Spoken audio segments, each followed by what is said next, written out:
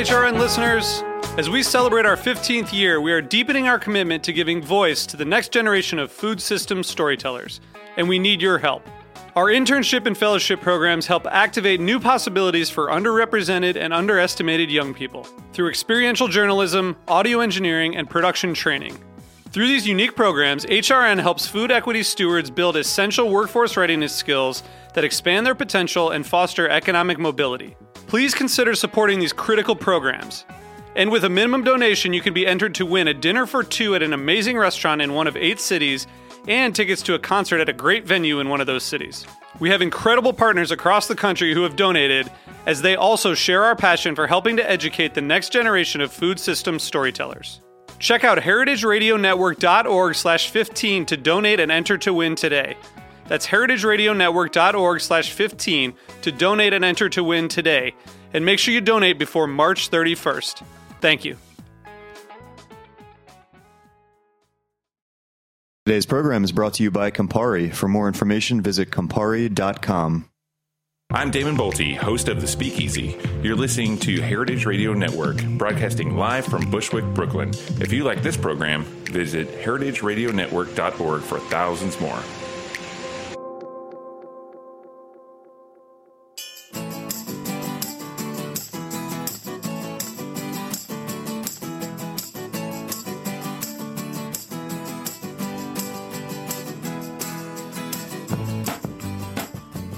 Good morning. You're listening to In the Drink on heritageradionetwork.org.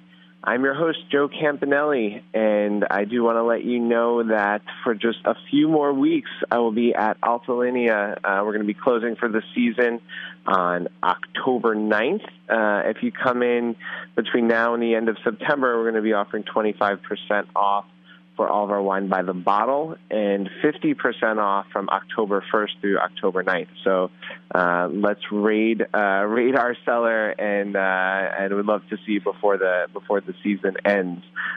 This is also our first show back for the fall season. I guess technically tomorrow starts fall, but this is our fall season show back, and I'm really excited about it. We have a great season ahead for you, a bunch of awesome people. Michael Engelman from The Modern. We have just a bunch of really interesting people. Jorge Riera from Contra and Wild Air.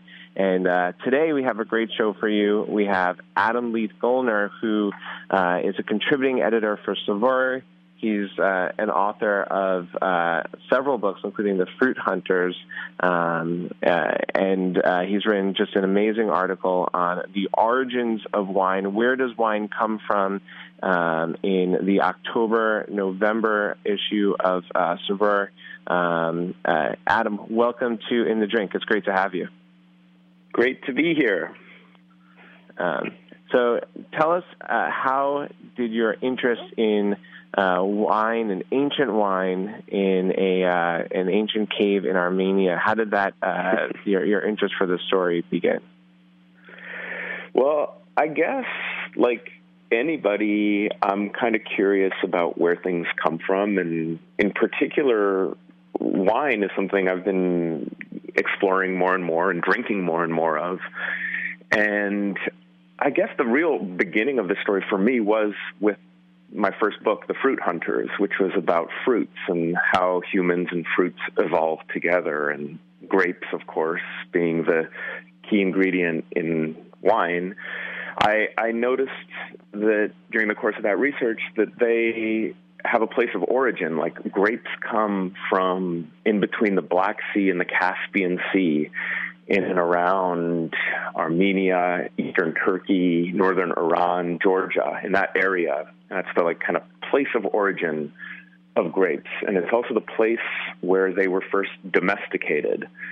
So there's like this great variety of them to this day. And then about a few years ago, some wines started coming onto the marketplace from that region, and I was kind of amazed to see that those grapes that I'd read about were still being made into wines in that ancient way. And so basically the real kind of, I guess, thing that got the wine story going was the fact that the wines of Georgia started becoming available in restaurants in North America and Europe. And they're quite astonishing wines, these orange wines that are cloudy and full of character and oxidative and aged in these underground Crevry amphora vessels as they were done thousands of years ago. And then a discovery was also made in Armenia, next to Georgia, of a cave that contains the oldest intact winemaking equipment known to history. And, they have these 6,100-year-old clay vessels in the ground and grape remains, and they were making wine there, when we were still basically, in the Neolithic Revolution. And so, that's the opportunity came to go check out that cave, and I said, of course, I would love to, and that's how the story happened. Yeah, I mean, we think of wine as something that helped usher in formal society, but this was really cavemen making wine at this time. Mm-hmm. Yeah, I mean, it's kind of crazy to think that way, but it's true. We were hunter-gatherers and we were nomadic, and this winemaking occurred very near the Fertile Crescent, where humans first domesticated crops like wheat. And there's debate in the world of archaeology and about whether we first started domesticating grains to make grain, or to make bread, or to make beer. And was it for alcoholic beverages, or was it for bread? We don't really know. That's a continuing debate. But right beside there, right beside where those first grains were domesticated, is where our nomadic ancestors, started domesticating grapes, the wild grapevine. And the only reason they would have done that is to make wine, to gather enough together and to kind of, perhaps at the beginning they did it to return to the same place and make wine, but then they settled down there. And so we're going back to the roots of humans stopping their nomadic itinerant ways and becoming sedentary and adopting agricultural lifestyle, which is what we talk about when we talk about civilization and how civilization began. It's really, you're right in there. Yeah. And what's so special that you write about this cave, which it's Areni-1, or do you say Areni-1? Yeah, the Areni-1 cave. What's so special about it is the kind of intact nature of what they found. So there are other kind of fragmentary remains that archaeologists have found elsewhere in that region, in Transcaucasia, and I was in the Republic of Georgia, and you can see these, if you go to the museum in Tbilisi and you go back and you speak with the archaeologists, they will show you these little matchboxes they have of tiny grape seeds that they've collected in these ancient Neolithic sites. And they believe they're the earliest examples of the domesticated grapes. And, that's one thing, to see these tiny little, carbonized, almost like fossilized pips.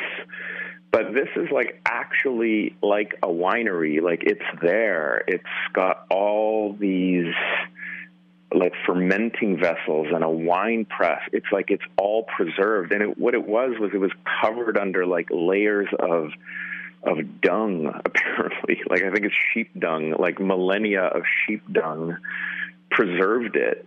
And then these people found it, dug it up, and were like, oh my God, this is, this extensive find that demonstrates conclusively that humans were making wine and in what manner in that region at that time. So that's what's so important about it, is it's really intact, as opposed to these little shards of fragments of evidence that you find elsewhere scattered around that region. And together they help paint a picture of how winemaking began and how that kind of made us human.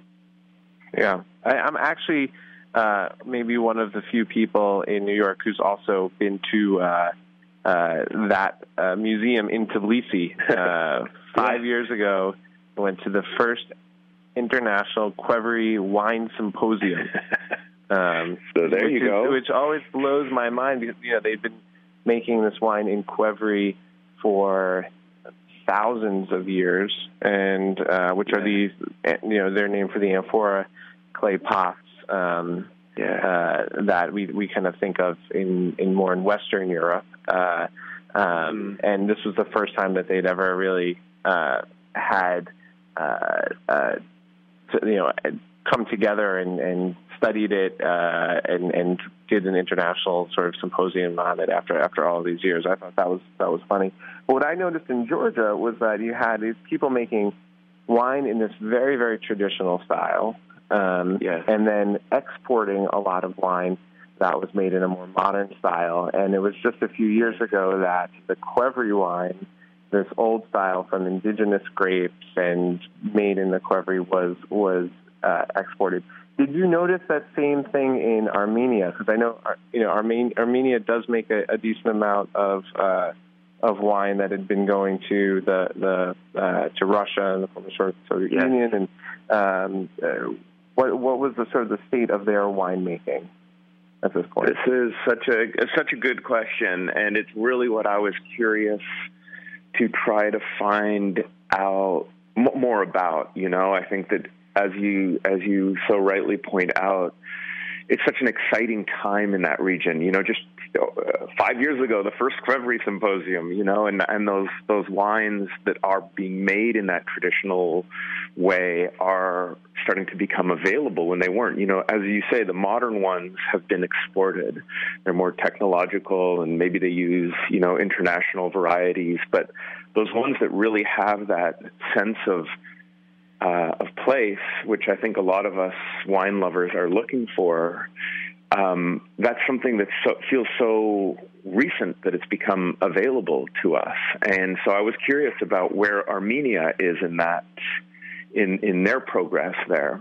Georgia has like a really strong foundation of those wines being made domestically, but not being exported, right? They all consume those Qvevri wines at their all-night feasts, and it's just always been like that. But what about Armenia? Do they do that as well? I was so curious to try to find out, and it turns out that Armenia is not the same situation as Georgia. It is not a place that has this unbroken winemaking tradition that is so dear and close to the hearts of Georgians. Armenia has had its winemaking tradition continue, but it was largely broken by the communist era and even the Tsarist era before that. So during the pre-communist Tsarist 19th century, Armenia was decreed to be a brandy-producing country. And they said, you guys and your grapes will be distilled and turned into brandy. Whereas Georgia, you guys and your grapes, that's going to stay wine, and we're going to drink your wine. In Armenia, we're going to drink your brandy.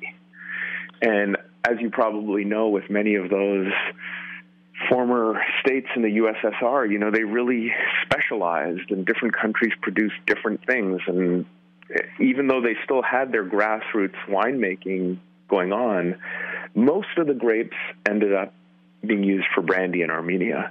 And that's still true to this day. It is mainly a brandy-producing country. The figures are kind of astonishingly high. Like 95% of their grapes that are grown on a commercial level, 95% of the grapes are used for spirits. So that's very different from Georgia, where Georgia has just, you go there and you're awash in wine. Whereas Armenia, most men there don't even drink wine and they think it's weird to drink wine. They drink vodka, and they drink a lot of vodka. And they think that drinking wine is something that women do, which is, we're like, wow, what a weird way to be, And the first ever wine bars in Yerevan have opened up in the past few years only, and the clientele is mainly young and mainly female. Now, that, when you have a mainly young and mainly female clientele, that demographic tends to attract men who, are starting to kind of catch on that, wine is an acceptable beverage. But still, the consumption of wine there is really low. And if you look at how much, like, the wine per capita is consumed in Armenia compared to Georgia, it's, like, way lower. Like, Georgians consume, like, more than 21 liters of wine per capita a year. Armenia is 1.6 liters. And they consume 5 times more vodka than that per capita. So that's when you talk about Armenia and what's going on there today, what you really need to say is it's a place that has only just rediscovered its viticultural heritage. And what it is it's a place that's full of potential. The potential is not yet realized, but they're going there. They're trying to figure it out. They're trying to rediscover how these wines are supposed to be. So it's really kind of an exciting moment where nobody really knows what Armenian wine is. And so there's all these people trying to figure it out and working at it, and some people are doing it in a more modern way, in a more technological way. There are some rustic wines. A lot of them, as you mentioned earlier, are made for that Soviet market, so they're sweet. And, in our world, sweet red wine isn't exactly what you would say Western Europeans and North Americans are looking for. So they've only just started making dry red wine over the past decade, essentially. And that's early days. So it's very different from Georgia, where you kind of have this deep-rooted kind of everyday backyard feasting tradition where everybody drinks the wine. Armenia is like it's like the newest wine country, but also one of the oldest, and it's very fascinating because of that potential. Fascinating. And we're going to take a quick break, but when we come back, we're going to talk about an American winemaker who you profile in your article, and his journey to help rediscover that ancient Armenian wine. Right after this. Cool.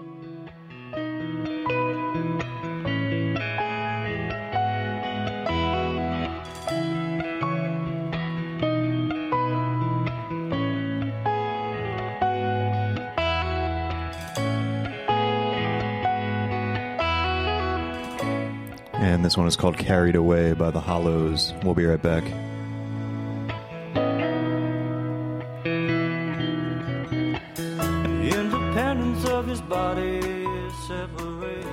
When you talk about Campari, one of the first things that comes to mind is the inimitable and ubiquitous Negroni cocktail, a favorite of Heritage Radio Network's. Joe Campanale, host of In the Drink on Heritage Radio, talks about the interesting history of the Negroni cocktail. The classic Milano Torino, which is better known as the Americano cocktail, which is Campari, good red vermouth. Use good red vermouth like Carpano Antica formula, Contrado, Cocchi Vermouth di Torino, one of those, and soda water. Then later on in its history was transformed into the Negroni, which substituted good gin for the soda water, something a little bit stronger. Count Negroni spent many years traveling the Midwest, the Southwest of the United States, found a penchant for strong drinks, and later went to London where he started to like his gin, brought that all back to his favorite bar in Florence and said, I'll take one of those Americano cocktails, but make it stronger, make mine with gin. And such was birthed the Negroni cocktail.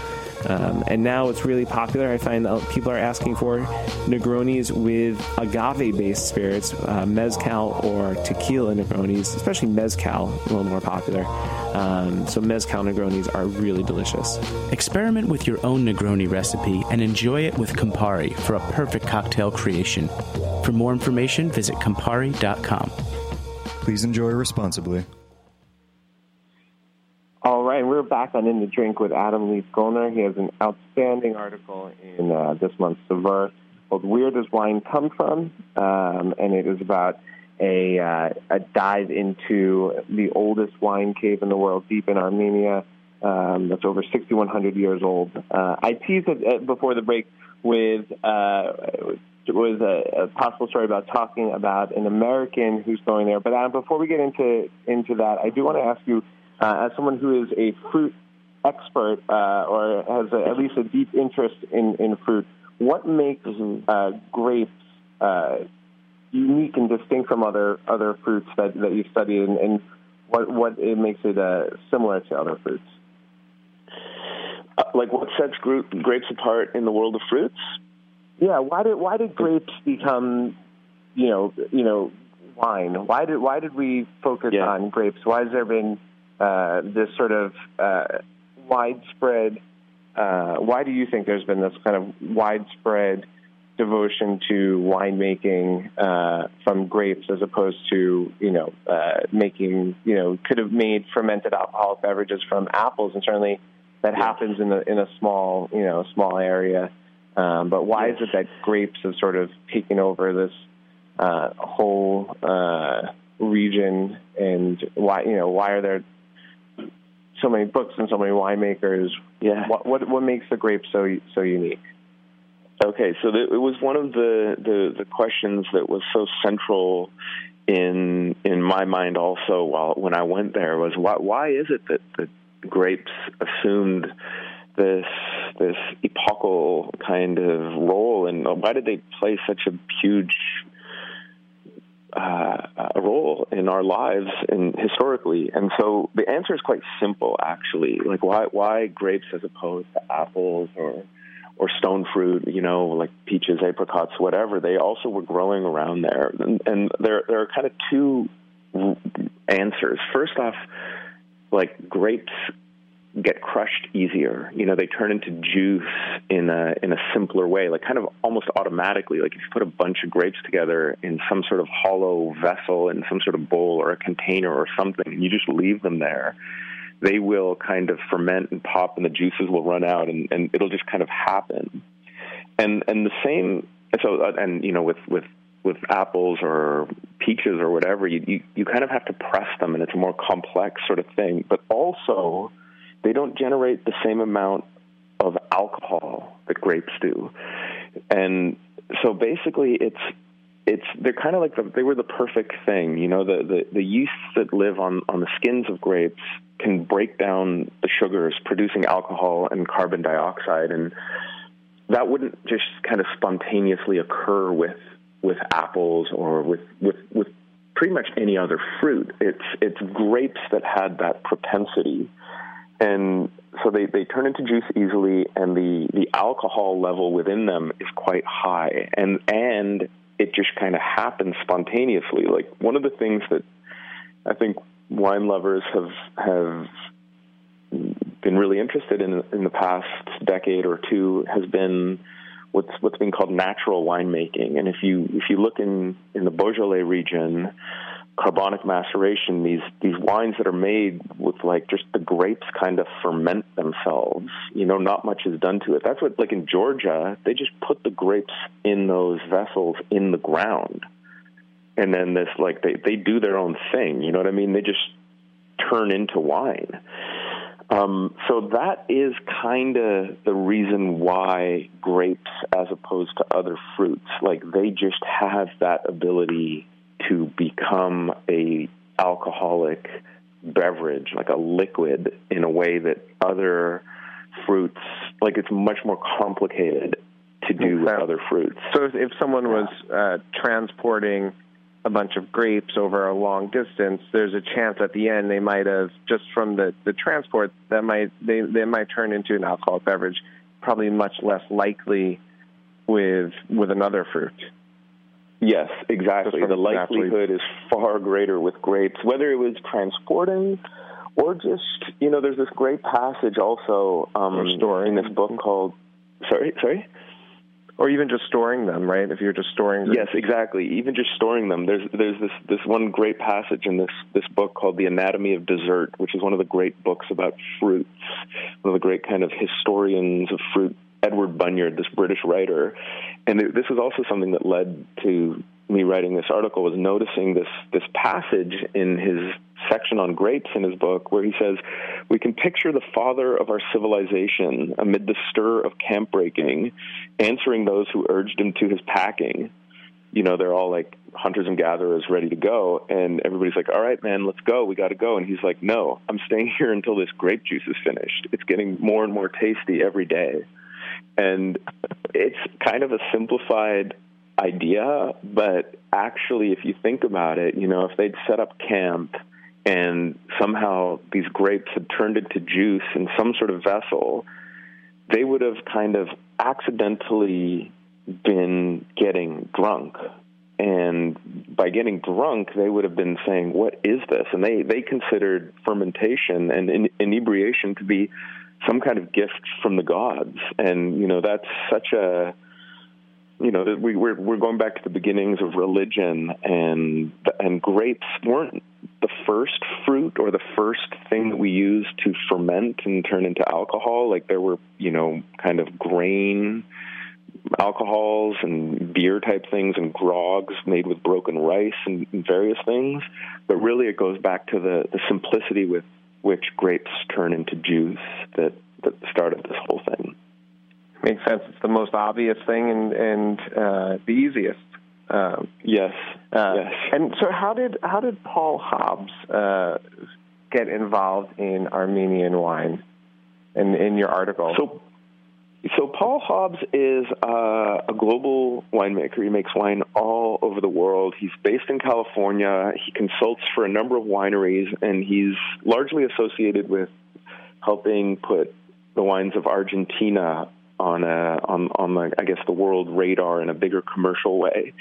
And two Armenian brothers, the Yakubian brothers, Viken and Vahe Yakubian, are Armenians who were born into exile. They were born in Lebanon and kind of grew up or came of age in the United States and lived in California and loved Paul Hobbs's wines. And after the dissolution of the USSR, as Armenia kind of regained its independence, there has been a number of people from the Armenian kind of exodus who have returned home, and they are part of that movement, which is a growing movement that's gaining steam, and it hasn't been quick. As Paul Hobbs said, this has been one of the longest cycles of any project he's been involved in. They've been working on trying to get these wines out for 8 years, and their first release is only going to come out next year.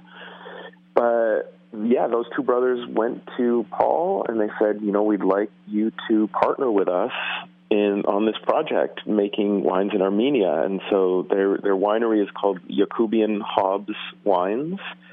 And we were there when I was in Armenia. Paul Hobbs was with us, and he was extremely enthusiastic about the opportunity to be making wine in the kind of cradle in the birthplace. You know, he was so kind of genuine and excited about the possibilities, and I think that he's one of the players involved in trying to figure out this question of what Armenian wines are like. And there are a number of players and a number of people with different philosophies, and what's interesting is there's something for all tastes that are coming out of Armenia. You know, you have very kind of big oaky stuff and kind of ripe and high alcohol. And then you also have some stuff that's a little bit more kind of trying to tap into what they call historical winemaking, using amphoras, etc. But really what I guess typifies those Armenian wines is a sense of ruggedness, and they're mountain wines. They're red mountain wines. And I think that it's going to be so exciting to see in the coming years as more of those players involved start getting their wines into market, what the possibilities of these Armenian wines are. All right, well, we'll definitely be looking out for them, and we'll be reporting back if there's if we get some interesting ones here in New York. Excited for Paul Hobbs' release as well. Yes, and I think you just did an outstanding job on this article. And kudos to Saveur for donating or dedicating, not donating, dedicating so many pages to a really in-depth article that's beautifully shot, great recipes. I think you did an outstanding job. Thank you so much for being a guest on In the Drink.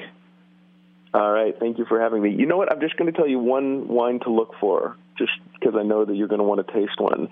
It's a small family-run. I wasn't under the impression that they were here yet. So let's look for them for sure. Cataro, that's your keyword. Cataro. It's a small family-run winery. Try to find it. It's the one that I think is the most interesting. Okay, I'm gonna go out and look for it and report back right away. So. Thank you so much, Thanks Adam. for having me. You have a great day. It's a pleasure. Thank you. All right, and this has been In the Drink on Heritage Radio Network. Tune in next Wednesday at 11 a.m. We look forward to seeing you then. Bye.